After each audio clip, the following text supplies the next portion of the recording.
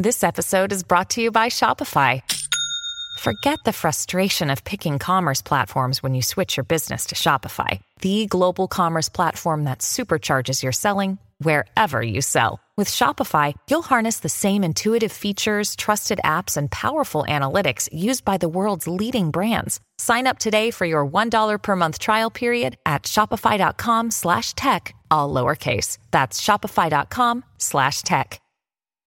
When you need mealtime inspiration, it's worth shopping Kroger, where you'll find over 30,000 mouth-watering choices that excite your inner foodie. And no matter what tasty choice you make, you'll enjoy our everyday low prices, plus extra ways to save, like digital coupons worth over $600 each week. You can also save up to $1 off per gallon at the pump with fuel points. More savings and more inspiring flavors make shopping Kroger worth it every time. Kroger, fresh for everyone. Fuel restrictions apply. This is Optimal Living Daily, episode 1817, How Social Media Creates Narcissists and What to Do About It, by Allie Cornish of everthrive.org. And I'm Justin Malik, your personal narrator, reading to you every day, including holidays, from the best blogs or articles I can find. So without further ado, let's get right to our next article and continue optimizing your life. How Social Media Creates Narcissists and What to Do About It, by Allie Cornish of everthrive.org. Lately, I've been cleaning up my digital photos. The goal is to eliminate redundancies and bad photos, the latter of which are determined by small file size, low resolution, improper camera angles, and meaningless or confusing content. As I began dredging my pictures, I noted a dominating presence of selfies. After a brief period of shock, self-loathing, followed by grim acknowledgement, I collected them all in a folder labeled creatively Allie Selfies. In counting them, I found more than 1,000. Why so many? What spurred this dramatic increase in documenting my face? I traced them back to their relative year of inception, 2004, the year I got the Motorola Razr camera phone, the year my first serious relationship ended, and the year I joined Facebook. At that time, Facebook was only available for college students. I was a senior at the University of San Diego, and I worked as the features editor of the Vista. One day at the office, someone broached the topic of another MySpace, and we editors became extremely intrigued. We were already frolicking on MySpace and AOL Instant Messenger, but we were thrilled at the prospect of yet another method to commune with our fellow undergrads. After signing up, we spent the afternoon poking each other and crafting witty status updates. We sent friend requests to our roommates, our boyfriends, our girlfriends. We wanted to friend everyone we had ever come into contact with. Facebook would feed our desperation for social interaction beyond university walls. Little did we know Facebook would prey on our insecurities and assist in our evolution as narcissists. Narcissism is defined as a tendency to believe oneself to be superior to others, to persistently pursue admiration from others, and to participate in egotistic thinking and behavior.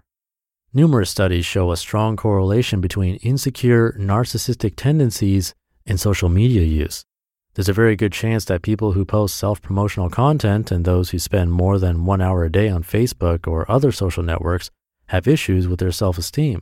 There's also a good chance that those who practice the art of the selfie or utilize social media, barring business purposes, are feeding into their own insecurities, producing narcissistic tendencies.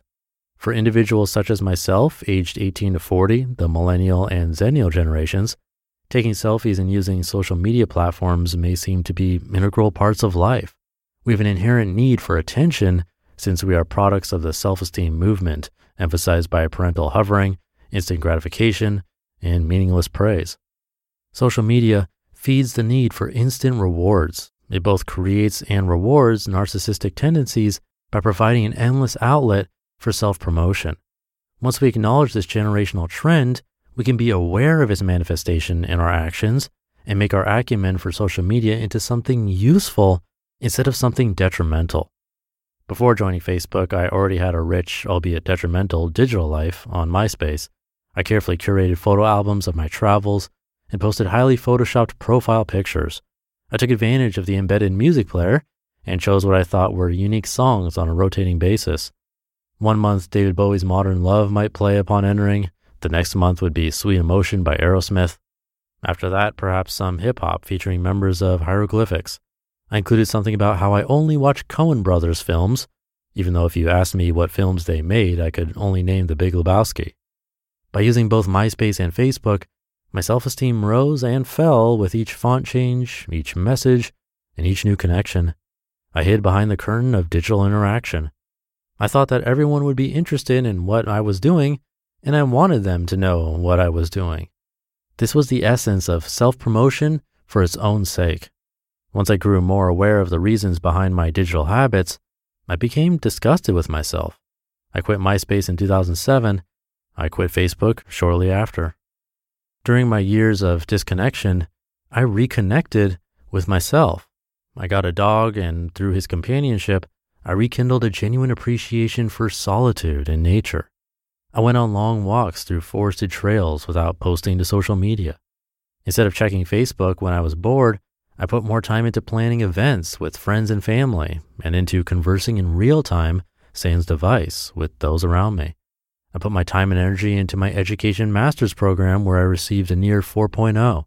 I experienced entire albums on vinyl while exploring the not-so-secret world of craft beer. I began handwriting letters again. I resumed reflecting on my own life instead of the lives of others. It is 2016, and I've since rejoined Facebook, but now I use it with awareness and moderation. I try not to use my device as a distraction, even though this can be difficult at times.